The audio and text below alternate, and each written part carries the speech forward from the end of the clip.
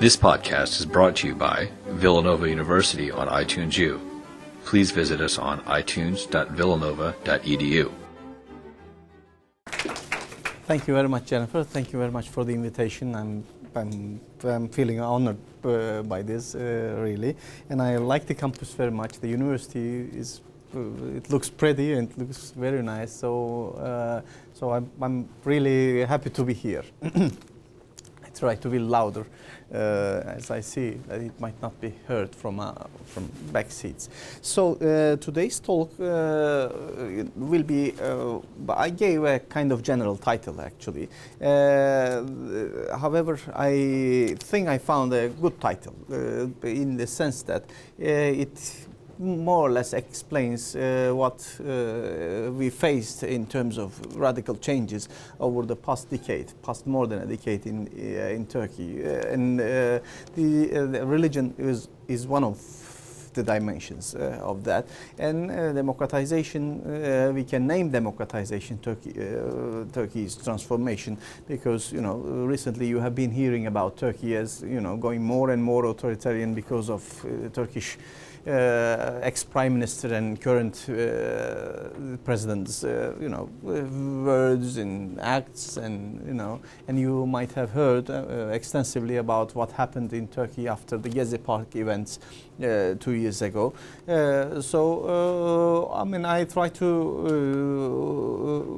frame it not as authoritarianization. Still, I frame it as democratization, in the sense that, you know, Turkish politics has been radically transformed over the past few years, and we have seen more, you know, civic involvement of politics, more, I would say, deliberations and discussions on some key crucial issues on Turkish politics, from Kurdish question to place of Islam in Turkish politics to the minority rights, etc. So Turkish politics turned to be slightly open to challenges from outside and you know, bottom-up pressures from inside. And since 2002, Turkey has been governed by a single-party government led by the Justice and Development Party, and this party gained consecutively 3 elections, general elections, 3 you know, local elections, 1 presidential election, and now we are approaching to another general election in June, and you know, it still keeps you know, the recent surveys show that it still keeps more or less 40% of the votes in its pocket. So there is a high probability that they might gain this election too. But you know, but the Turkish politics has been, you know, seriously shaken by the pressures of other forces, from the Kurdish groups to you know, other societal groups, civic groups, I would say, civil society groups, etc. So Turkish politics turned to be more pluralized and also more polarized at the same time. However, the space for deliberation turned to be slightly open than before, because I was, you know, I was able to live and, you know, become part of those changes over the past more than a decade, and I was able to follow it closely. And most of my articles were on those processes of changes. You know, I did my PhD on Spanish transition. I looked at more how international context affects domestic transformation. Then I moved my studies more onto Turkish politics from the early 2000s onwards. So I was able to follow it in that respect, and I was able to follow how Turkish foreign policy has been transformed too. You know, Turkey has been relatively open to negotiations in most of the critical foreign policy issues too, from Cyprus to Armenian issue to, you know, to other foreign policy issues that is considered as taboo in the Turkish foreign relations. So I will name it again slightly as a democratization, not authoritarianization of Turkey's politics. Of course, and one of the most important, I would say, dimension of the Turkey's transformation over the past more than a decade is the European dimension. Because Turkey's relations with the EU goes back to the post-war period, from the late 1950s onwards. Turkey had close relations with the West in general, but also its relations with the European Union. Then the European Economic Community was relatively one of the earliest ones which projected membership, etc. Although we are not still a member of the EU, European dimension turned to be more and more critical dimension of Turkey's domestic politics from the late 1970s and early 1980s onwards. When the military coup d'etat occurred in 1980, the European approach towards Turkish politics was slightly different from the American ones, which we know that they supported the coup, and the Europeans said no, because they were the ones who suffered from the results of the coup. Flood of asylum seekers, refugees going to Europe, and they they were much more near than other countries, other part of the Western alliance to what happens in Turkey. And we see that this European dimension has been slightly more and more an integral part of Turkey's domestic transformation, because when Turkey applied in 1987 officially for the membership, and the response was quite frank by the Europeans. Resolve the Kurdish issue, resolve the Armenian issue, resolve the Cyprus issue. And they outlined a list of resolutions of serious conflicts, both inside and outside of Turkey's political spectrum. Then, 1995, the customs union agreement came. The Turks thought that this will bring membership. It didn't. Later, the relations entered to crisis in 1997, but from 1999 onwards, the things had a serious change. I mean, especially the European side started to look at the Turkish case from a more positive angle, and this seriously affected what happens in Turkey. Turkey was granted as an official candidate for EU membership in 1999 in Helsinki summit, and from then on Turkish transformation gained a momentum, in the sense that Turkey thought there is a positive signal that we could be a member soon or in the midterm, and the negotiations will start. From then onwards, Turkey issued 7 reform packages. Some of them are very critical about the topic that I'm now going to go on. And this was an important, actually, change in Turkey's politics. And from 1999 onwards, we saw that Europe is more than ever a part of Turkey's domestic transformation, and especially the third reform package, which was issued in August 2002, was an important reform package. It granted, first of all, it abolished the death penalty.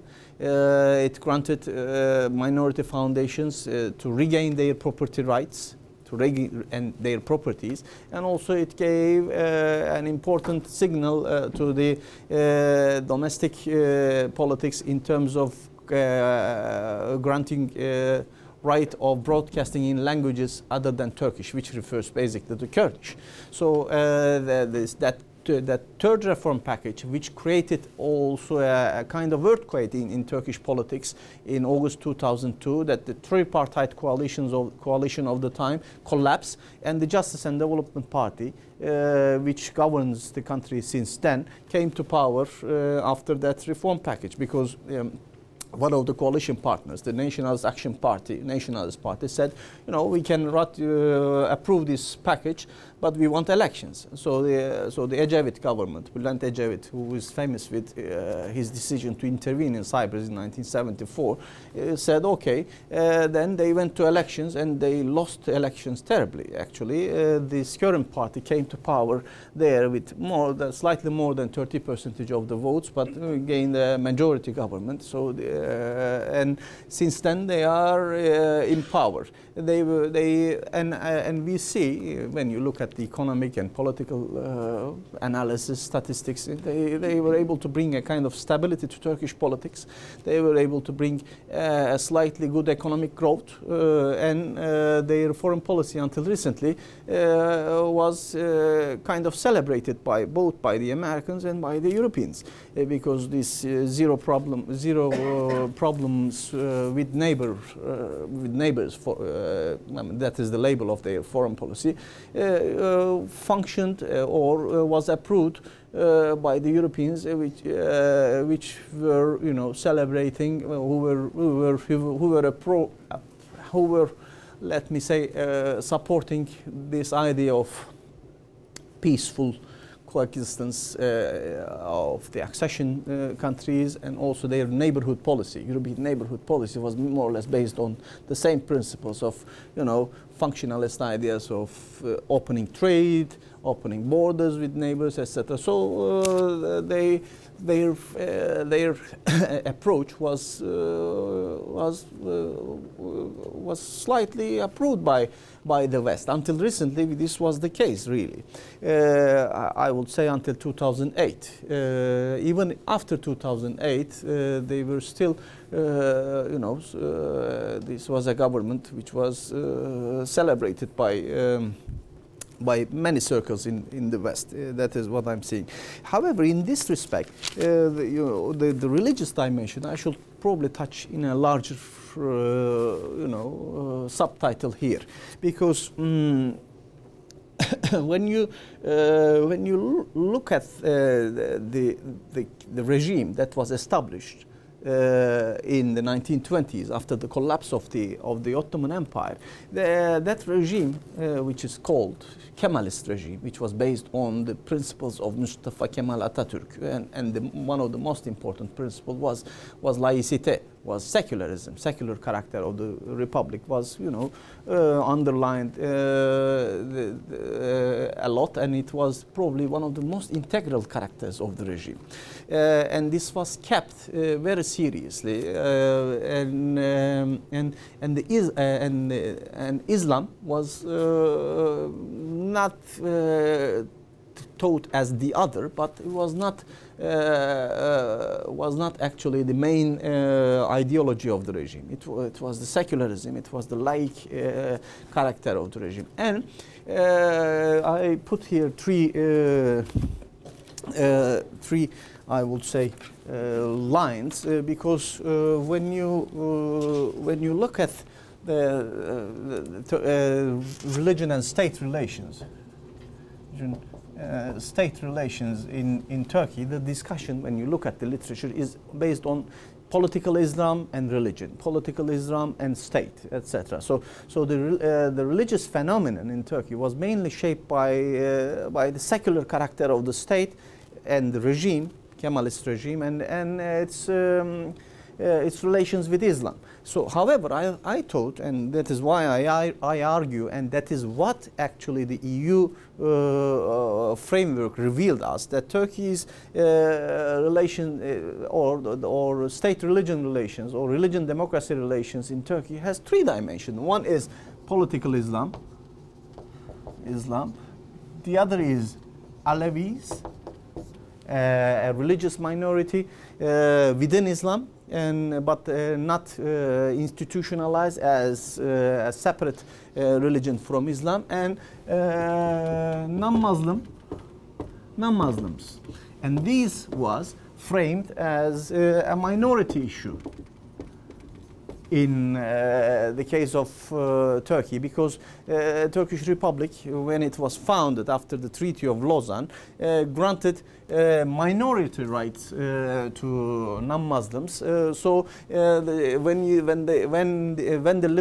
the literature speaks about state-religion relations, they don't speak about non-Muslims as within the framework. The European Union, which we see in the Commission reports, which are published on Turkey since 1998, because European Union publishes reports for the candidate countries since 1993, and it started to publish reports about Turkey, annual reports from 1998 onwards, and we see that these both two issues are framed under the title of freedom of belief or freedom of religion. And this is not framed as a separate issue in terms of religion. This is freedom of expression. Interestingly.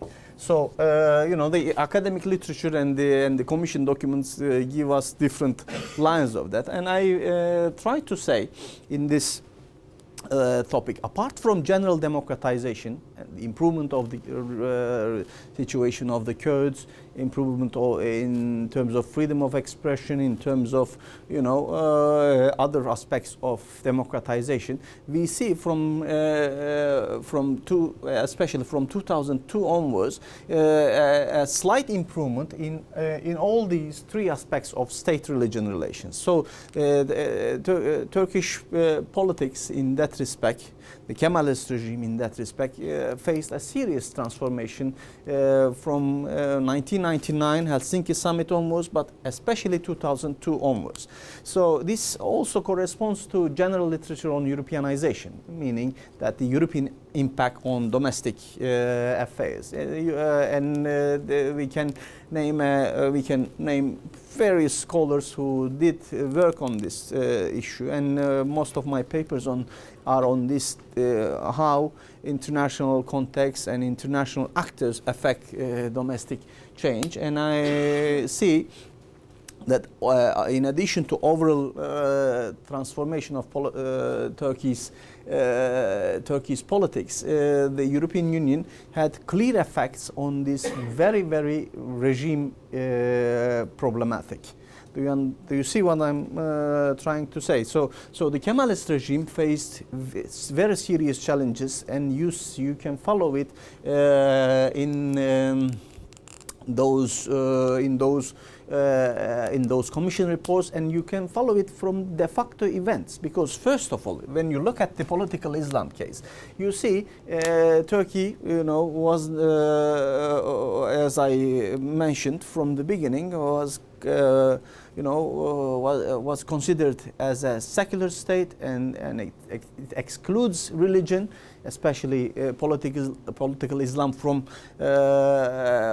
governing bodies, levels, etc. And one of the latest coups d'etats which took place in 1996 was basically considered a postmodern coup d'etat. It was done against a coalition government, but mainly it was done against the religiously oriented welfare party. So the Islamists actually, in their first experience in 1990s, in their first experience of government in 1996, faced a serious blow from the top bureaucracy, from foreign ministry, from the army. So they had to leave the government. But from 1996 to, let's say, 1999, here Helsinki summit, to 2002, the Islamists were able to came to power in 2002 of course, as a result of a big economic crisis and political crisis. In 2001, Turkey, with Argentina, suffered one of the most serious economic crises. And in 2002, as I mentioned before, they suffered a serious political crisis, and the coalition government simply collapsed. And the Justice and Development Party, AKP, let's say, Adalet ve Kalkınma Partisi, came to power in 2002, and it came to power as an interestingly pro-EU coalition of political forces, political and social forces. They named themselves as Conservative Democrat. But in terms of the coalition of forces that supports that party, they were, taking the support of small and medium enterprises in Anatolia, big business. They were, they together with all these secular forces, I would say, economic and strong forces, they were able to lobby at the European Union. And we know very well that from 2002 to 2005, let's say, 2005, when the negotiations with the EU started, in that interval, Justice and Development Party received serious pressures from the side of army, because they wanted to deviate from the serious foreign policy issue, Cyprus issue, and the army did not allow them to do. And we know that from various cases that were, opened after that, judicial cases, that Justice and Development Party was under serious power, and the EU option was the savior of that party, actually, because the Europeans saw them as the agents of democracy, and many of the, let's say, social coalition forces saw them as that, and they saw that there is a possibility of opening negotiations. So the EU helped the political Islamists, actually, to gain a quite legitimate post in quite serious legitimacy in the general political spectrum of Turkey. And in 2008, when the closure case was opened against that party, again, EU guys, Manuel Barroso came to Turkey, and the head of enlargement came to Turkey. They took the Justice and Development Party from the what to say, dar ağacından aldılar, from the yes. So this is the story that that you can follow, that the political Islam, actually, thanks to the EU framework, thanks to the EU opening, gained a serious legitimacy in that case. And this is the case for the Alevis too. Although we will see the crash of all of them later, because then we will see that the democratic demands of these two groups actually did not correspond with the authoritarian and the governing claims of the political Islamists of today. So the Alevis, this is a heterodox group of religious people in Turkey. Mainly, most of them are Turkomans, and of course there are also a slightly small minority of the Arab Alevis who lives around Antioch and Urfa, etc., it's the southern provinces, but they are mainly Turkomans, and they during since the Ottoman times they were never recognized as a separate religion outside of the Islamist Ummah, I would say. The EU helped them in two respects. First of all, when you look at the Commission reports under the freedom of belief and freedom of religion title, EU always underline that their special place of worship is never recognized. Their leaders of religion are not, their dead, what we call dede, or grandfather, are not recognized, are not finance, and their beliefs are not recognized, and the compulsory religious education in Turkey doesn't recognize them as separate. So the EU actually brought the Alevi case very strongly as part of Turkey's religious freedom issue, and they did also something very particular, especially in Germany and Austria. They were able to gain legitimacy as separate from the Sunni community, Sunni Turkish community who lived there. Their belief were taken to religious textbooks, and the textbooks generally in primary and secondary schools. Of course, this communitarian practice there affects the Alevis in Turkey, and they look and they show the government that look, the Alevis are having and their identity is recognized there. Why don't you do it here? So the government, the Justice and Development Party government, since 2006 arranged kind of opening there. So the politicians go to their religious ceremonies, some Cemevi, their religious place, were granted some special privileges, and the municipalities were able to finance their costs, etc. And the Justice and the Development Party also opened, made an opening towards the Alevis. They made them. They made seven Alevi workshops. Deliberations with the heads of Alevi scholars and representatives, and the Sunnis. They were sitting, almost 400 members of the community from the Alevi side and from the Sunni side, including the religious directorate, who is responsible all these, started to sit and discuss the issue, etc. But we see that from the third workshop onwards, they did not. The Alevis were not very convinced that the Justice and Development Party and the state was seriously, involving or responding to their demands. Instead of being deliberative, I would say, they saw the Alevi opening of the government as therapeutic. Is it correct word? It's a kind of therapy, social therapy. It's not seriously negotiating. So the Alevis, became awakened and also gained some good instruments from the European practices, and the European Union with its reports and its declarations, etc., brought the Alevi issue very well and pressurized the government to deal with that. Actually, they told the Islamists, the AK Party guys, that the EU saves your democracy, but at the same time you are expected to open that democratic space to other groups in the country. Until now, we see that they have not been very successful. So the Alevi demands were not responded by the Justice and Development Party, except for few, cosmetic, moves, etc., etc. So in regards to non-Muslim minorities, this is a special thing.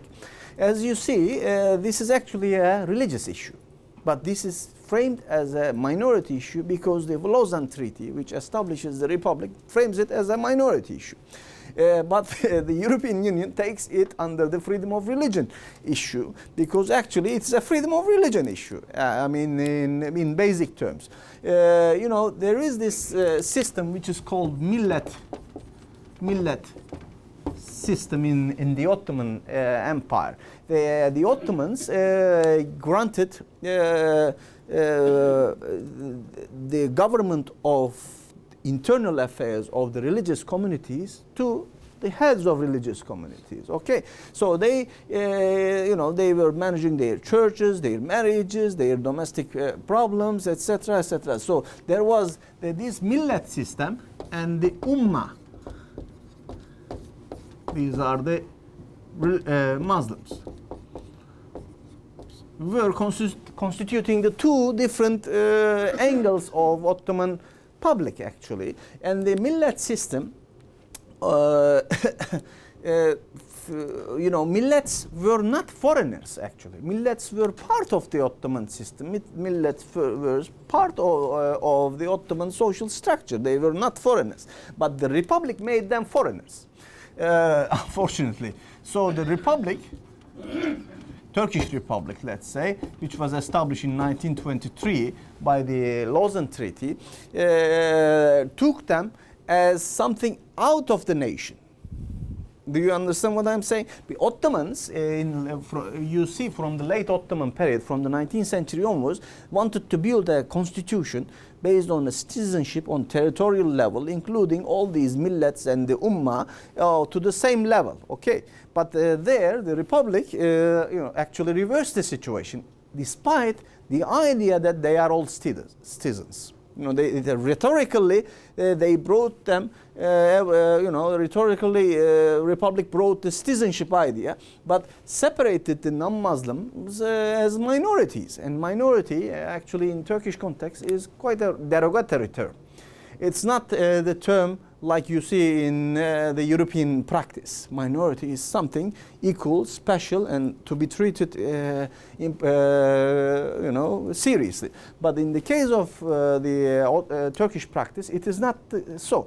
So they were actually, I would say, domestic foreigners in many respects, because first of all, they were never seriously become a part of the domestic debate on democracy, on defending rights and discourse. So recently we see that thanks to media, thanks to the open space, we see that the Armenians or Armenian demands or non-Muslim Greek Orthodox scholars, etc., you know, public speakers, opinion makers are on the agenda, but you know, no one no one knew before that most of the cinema artists or most of the theater players or football players were Armenians, were Greek Orthodox, etc. They never were considered as you know, physically part of it. I'm not speaking about legal or the other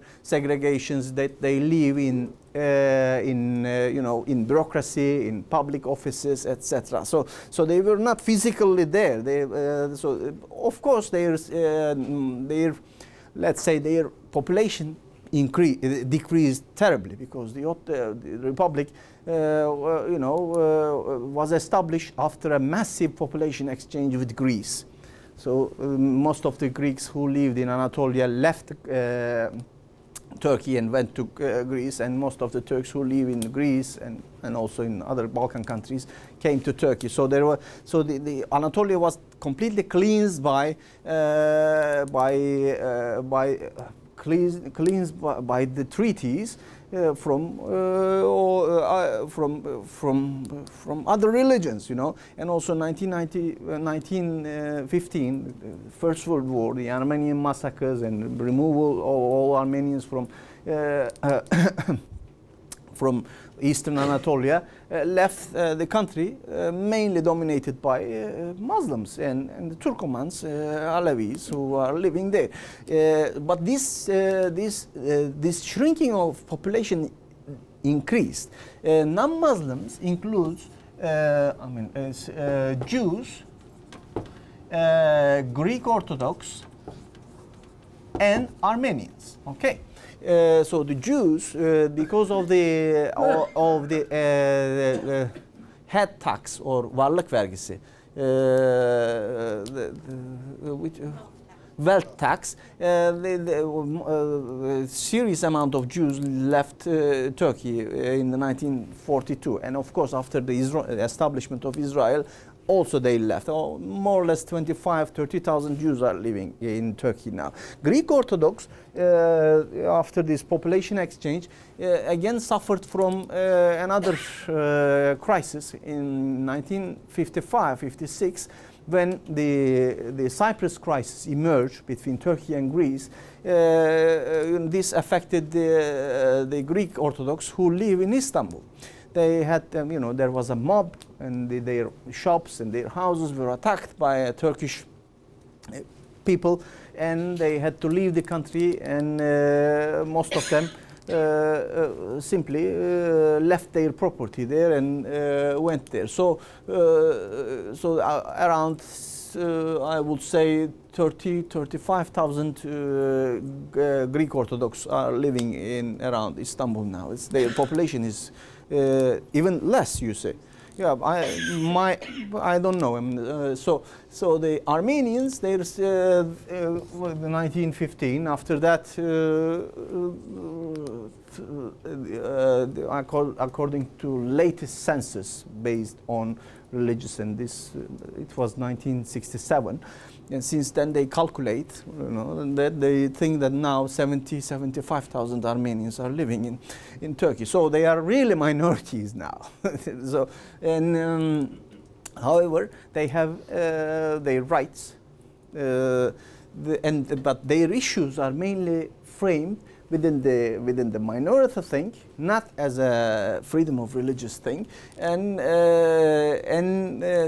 that's why, for instance, sometimes when there is a serious issue of opening a Halki seminar school, which is a priest seminar school in one of the islands of Marmara Sea, the Turkish government reacts that it's not a freedom of religion matter, it's a matter of reciprocity between Turkey and Greece, because Greece is treating the Muslims and the mosques like that, so we don't open that. So do you see what the debate there is, from an official point of view, is a matter of legal reciprocity, because the Armenian, the minorities are there. This is not a matter of religious freedom. And this is again related with the Greek Orthodox Church's demand of ecumenical status. It was considered not as a freedom of religion, although EU says it is. It is considered as a matter of legality. Whether an international legal status to a religious group could be given beyond Turkish legal system, because the patriarch is now dependent on local government in Istanbul. So it's a part of, and all their issues of property, etc., have been treated within the framework of the foundations.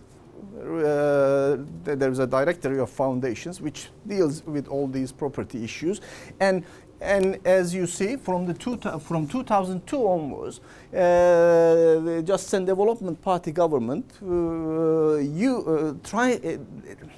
doesn't resolve the problems once for all for the non-Muslim minority. It uses kind of step-by-step technique, or when it feels itself under pressure, opens a new church, or opens a new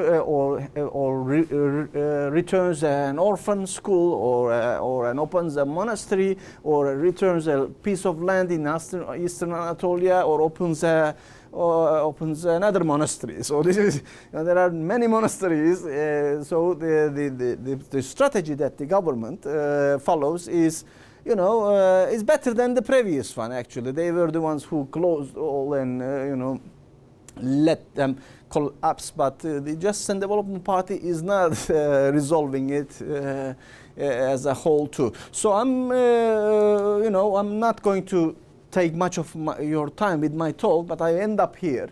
So the situation is more or less here in terms of religious freedom of religion within the context of Turkey-EU relations. So thank you very much, and I'm open to questions, and we can also show a few other things that I prepared with the questions. Do you want to answer questions? Yes, I can have now questions. Okay. Yes. And so here's Oh, thanks. the better one. Yeah.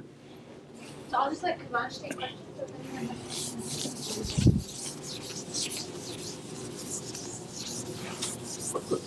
I have a question. Yes. What can you say about the recent problems about the freedom of speech in Turkey?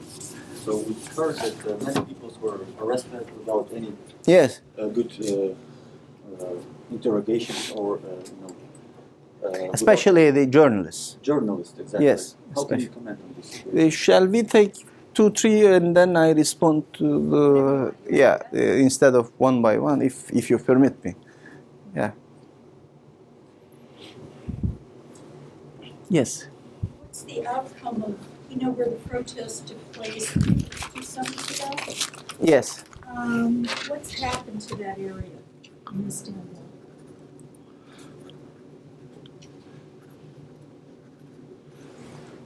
I can take one more. Yeah.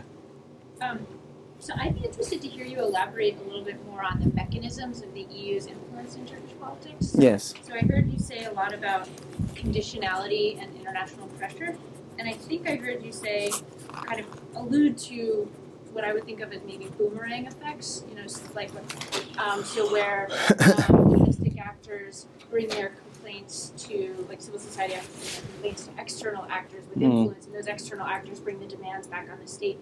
And I'm wondering, the last kind of mechanism I'm wondering about is kind of to what extent do you see any evidence of persuasion as a mechanism of influence, or do you I see. most of the responses really reflecting instrumental concerns or considerations? Yes.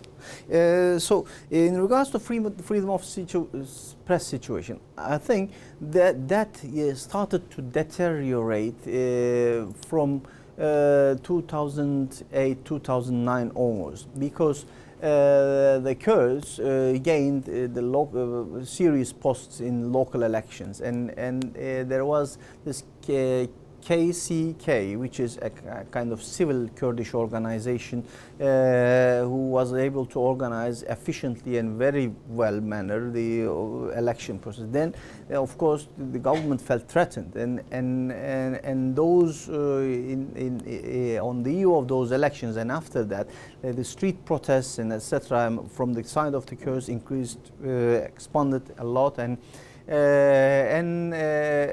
some of the journalists were taken inside to prison in those times. After many journalists were taken to prison after the Gezi Park events of the 2 summers ago.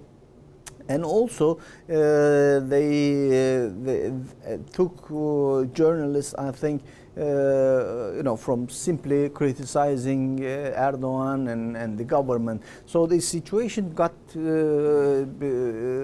worse and worse over the past 4 or 5 years, and the government response to that is that they are not doing journalistic work. They are either spying or provoking or carrying gun or carrying Molotov cocktails, etc. So the government response to that was that they were not doing journalistic work, but the situation with regard to journalists is not very optimistic. Can I say that there is a freedom of speech in absolute terms in Turkey? No. This situation also got worse and worse, and especially President Erdogan personalizes many of the offenses, and he is not a very take it easy person, I would say. He is taking very seriously any bad words said to him. So and they are also after the Gezi Park events, especially obsessed with the journalists who are doing spying work, etc. And also the corruption scandal of the last year affected much, and this pushed some of the journalists to self-censor. And also the government and Erdogan himself was kind of involved with bashing journalists in few major newspapers, and he is phoning them and just get rid of that guy from the post, etc. So because there is, we can speak about freedom of press in Turkey, but but the situation of press in Turkey is not very, I would say, democratic at all. It is in the hands of few big owners of press, and they were not simply doing a press work. They were also taking many procurements and many, other kind of benefits from the government. So, this is and there is the syndicates of the journalists is very weak, and also journalists, civil society groups are very weak in that sense. When you look at the situation from an institutional point of view, it's very easy for an authoritarian leader to abuse all these weak institutional structure. So the journalists are at the mercy of the politicians and the owners of the journal. They banned Twitter for 2 weeks.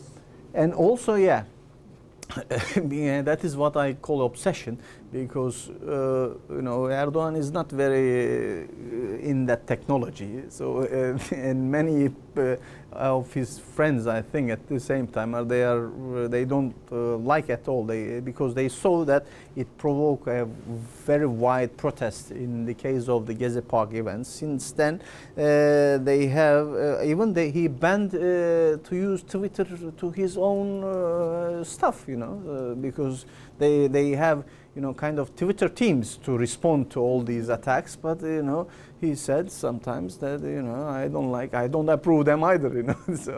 So this is the situation, and the more difficult thing is the freedom of press is not easy to institutionalize in that respect, and the press syndicates are very weak, and they are in the hands of the owners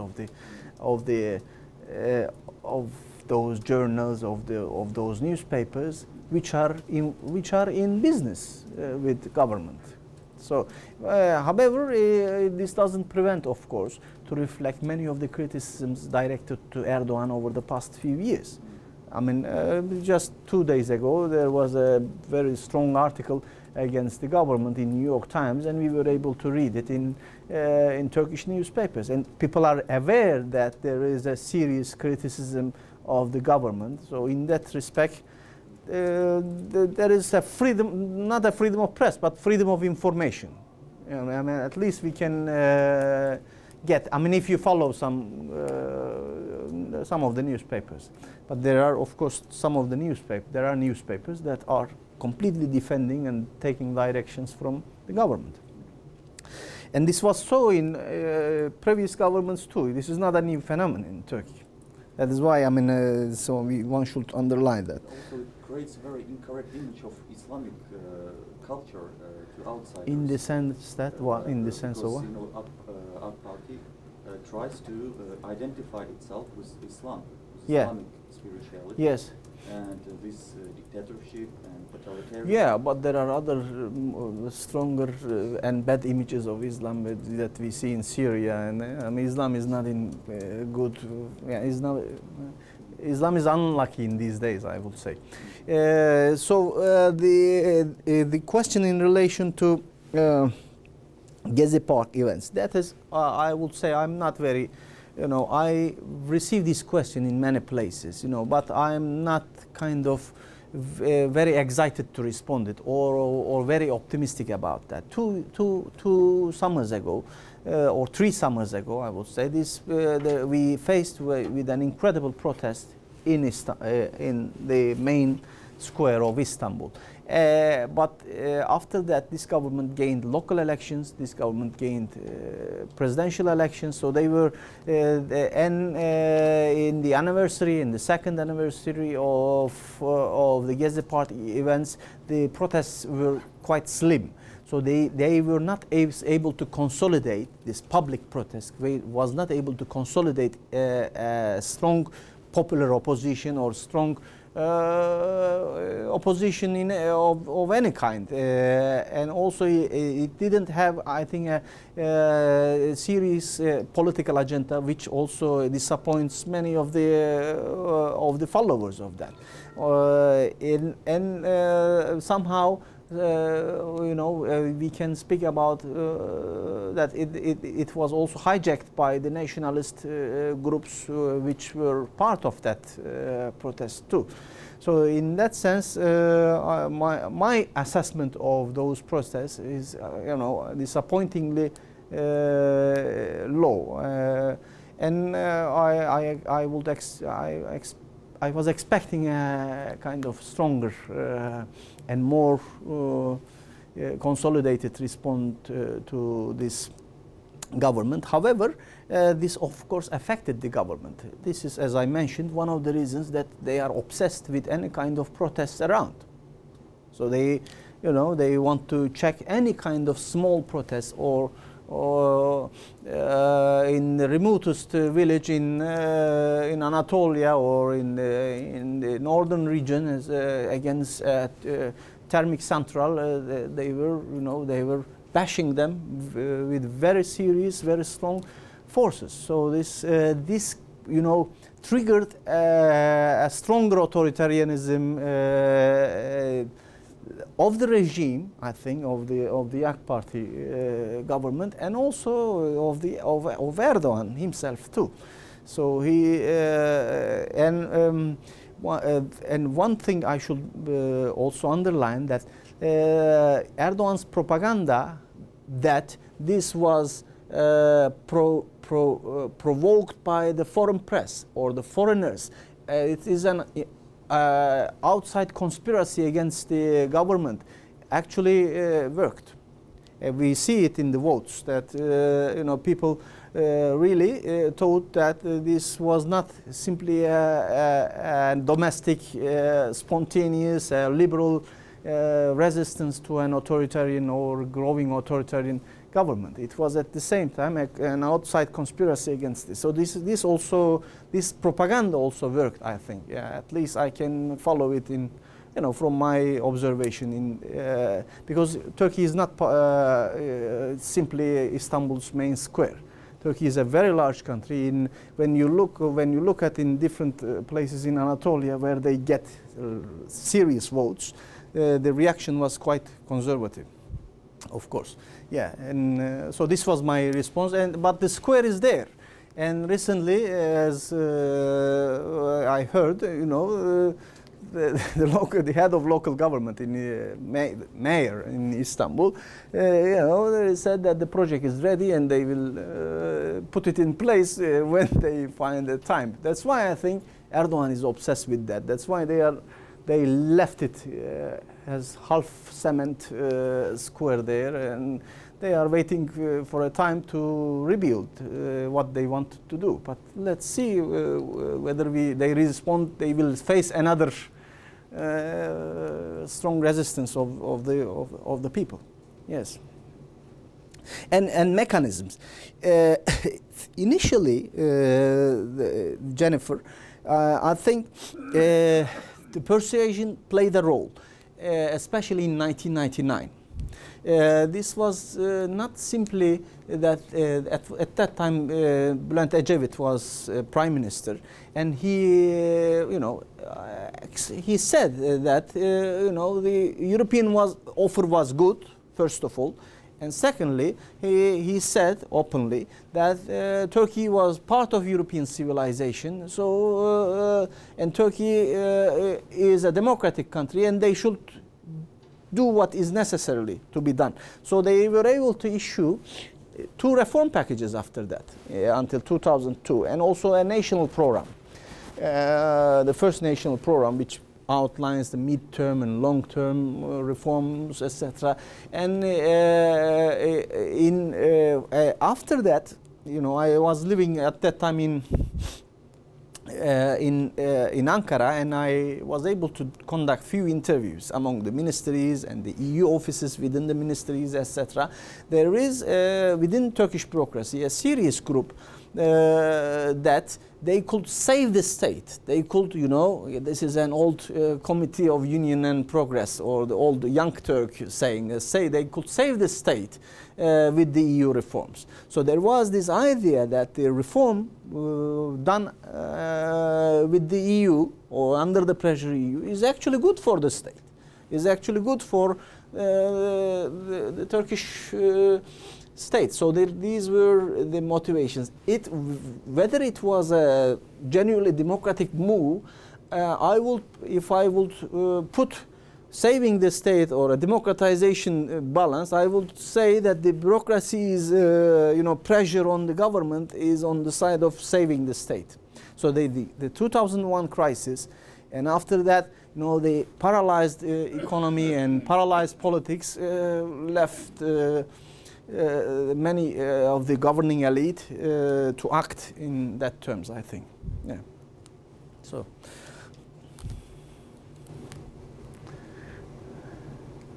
Yes, please. Yes, you are. It's a slight question that's not directly related to our talk today, but I want to ask you about what you bet the effect of Turkey's selective enforcement of the Montreal Convention of 1936 has had on its relations with the West and with Russia. What? I didn't understand. With the Montreal Convention. I'm not aware of that. I don't know.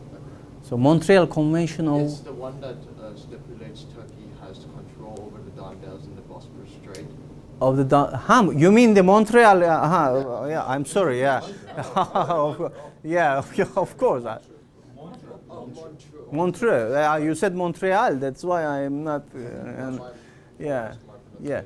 So Turkey controls the straits, and of course the Montreal Convention gives free passage in times of peace. That's why, as long as there is no war and the ships are not going to support that war, that is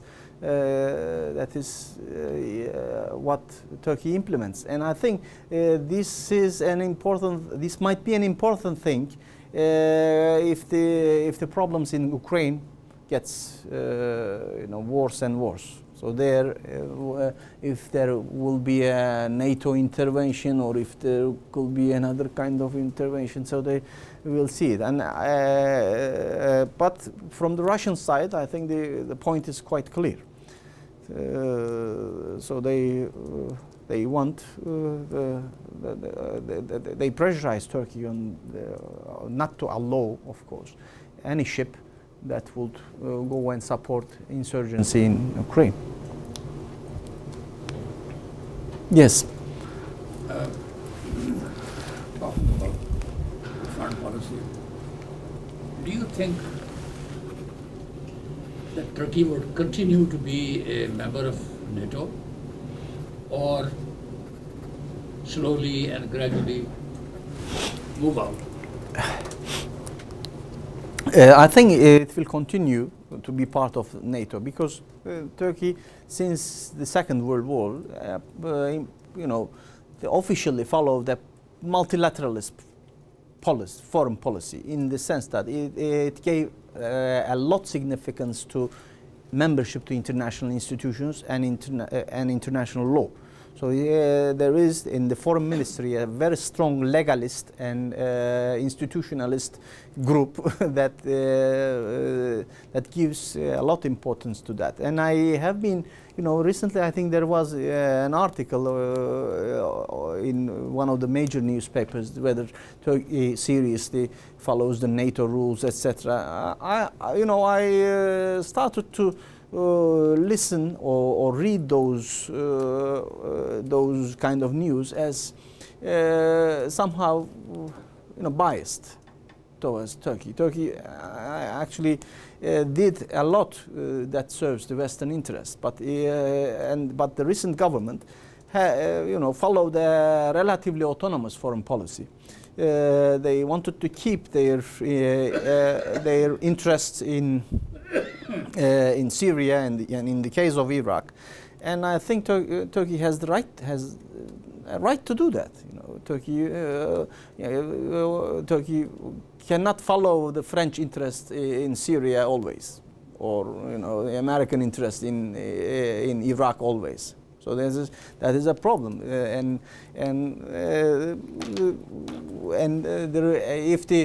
if the result of this is criticizing Turkey vocally in international arena, they can do. But I don't think Turkey that derive comes from Turkey. I don't think that Turkey will not pull out from NATO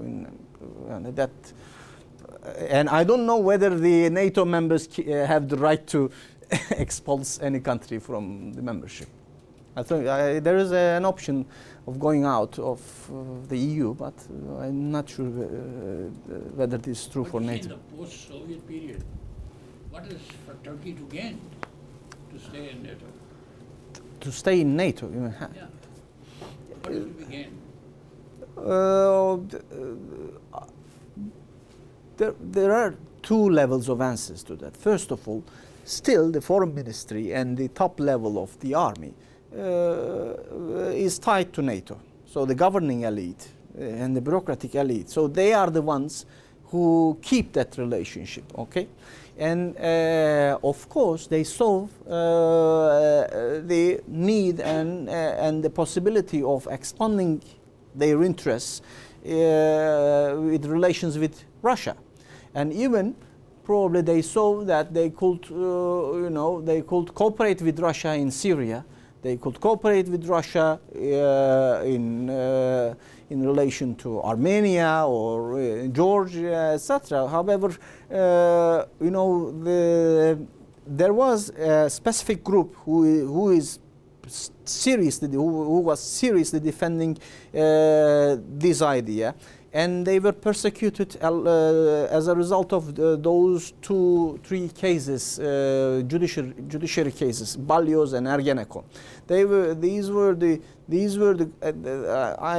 I can't explain the whole details of that, but there was an internal coup probably within the army that gets rid of this anti-Westernness or completely independent foreign policy. So, so within the army and the foreign ministry, I see that there is a strong group defending the relations with still along the lines of NATO. However, I mean the pressure from the Western side towards Turkey, we don't know where it will arrive.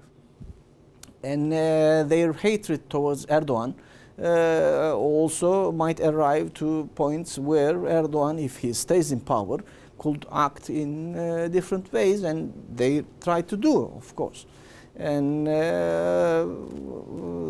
so if I would say that the Western orientation of foreign ministry and the army is clear, I can't say it for the government, because government sees all these as conspiracies against itself, and there is we come to a critical point, I think, in terms of that. But the government is still in there. They didn't fall. Is it explanatory what I'm trying to say? Does it satisfy your answer? Yeah. Response? Yeah. So the gain is clear. The gain is economic and institutionalist and identity, etc.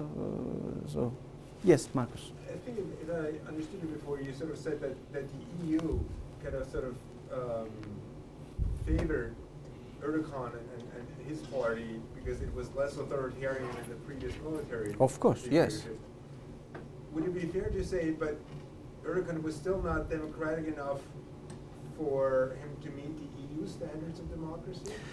That is completely fair. However, no one can reject what I have drawn here. Is from 2002 to 2009, the EU support towards the Justice and Development Party was absolute. No, even the European leaders, they can't say. They completely supported what the government said. They supported their foreign policy aims of zero problems with neighbors too. They celebrated Turkey, Armenian, the protocol of opening the borders. They celebrated Turkey and Syria doing, let's say, organizing common ministerial meetings. They celebrated Turkey's approach towards the Kurds in northern Iraq. I would count, many examples of that. Erdogan sort of surprised him in the sense that on the one hand, he was good enough to keep the military in check, but then he wasn't good enough to sort of meet the EU standards for proceeding with the accession? But actually, EU didn't want. EU made some look from the late 2005 onwards. Despite the opening of negotiations, the signals coming from the EU was not optimistic at all. Austrians said that we can't absorb new members, this absorption capacity debate. And late Germans said privileged partnership. And then there was a crisis. And the French said, okay, we don't open the financial chapter because it leads to membership, and Turkey is not supposed to be a member. So the signals coming from the EU side was not promising at all. So that's why this helped the government to look for other policy options and keep the EU negotiations relanti, what is that, you know, going slowly and slowly. Yeah. Yes, Professor. Given that analysis, does Ukraine fit into this particular relationship in terms of Turkey thinking about what it might be able to extract from the EU in terms of membership? Sorry, I didn't understand. Does the Ukrainian situation Yes. give Turkey leverage with the European Union? I think yes, because you know when I'm questioned whether Turkey will be a member of the EU or not, you know, many people expect a very pessimistic answer that they Turkey will never be. I don't think so, because Europeans also learned that they had to change their geopolitical and geographical imagination, that the EU and the Europe is not just continental Europe, and there are crises, very serious crises, where they need Turkey, and Syria and Ukraine are quite good examples. And Turkey, I don't think that lost its whole credibility in the region, because you know we are not at least in civil war, and our economy keeps going fine. You know, so they are not very happy with Erdogan. That is for sure. They don't like him. They don't like to deal him because he has a kind of very strong personal style, and this is not good for the Europeans that are used to seeing Turkey as a junior partner that can be played with. So the democracy didn't bring what the Europeans wanted from Turkey, unfortunately. And this I can tell you because the peace process with the Kurds also is not going bad. So Turkey more or less is able to resolve its domestic problems too. I mean, I say this, of course, with all my moderation and limits of what can be done in that respect.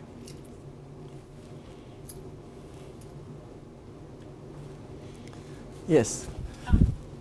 I'd be interested to hear you say a little bit more about how you think parties within Turkey, so in particular AK Party, but perhaps also other parties, have used the EU as a tool within domestic politics against competitors. Yes, I will have a very strong criticism of the Republican People's Party.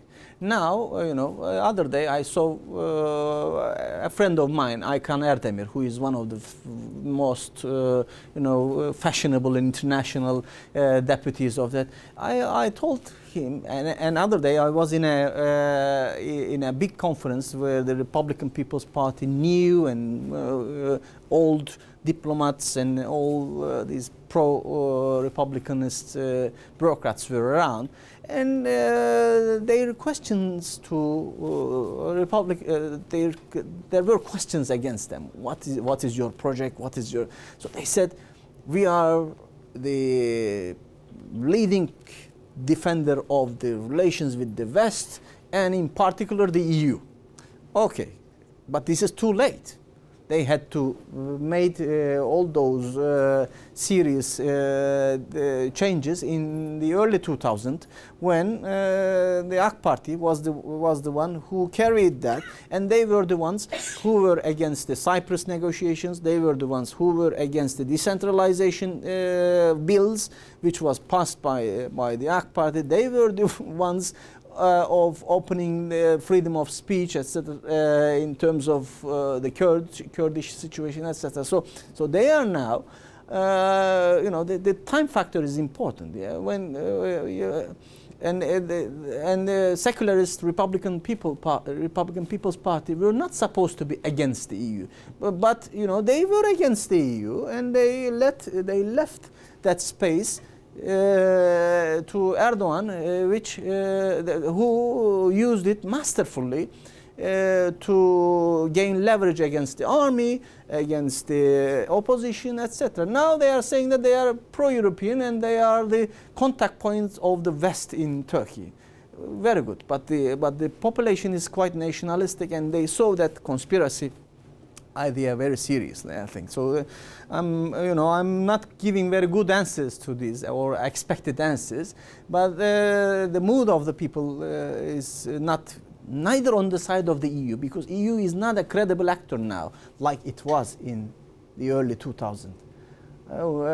Publication of EU report or a EU Parliament's decision of this and that, it doesn't affect very much. EU's credibility is probably in its lowest level since the late 2000s, since the late 1990s, because of their internal crisis, because of the lack of membership perspective, because of the Ukrainian crisis, because of other crises.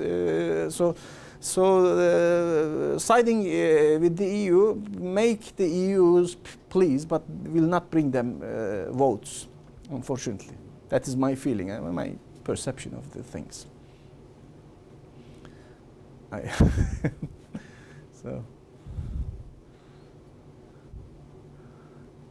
That is what I can say. Any other questions?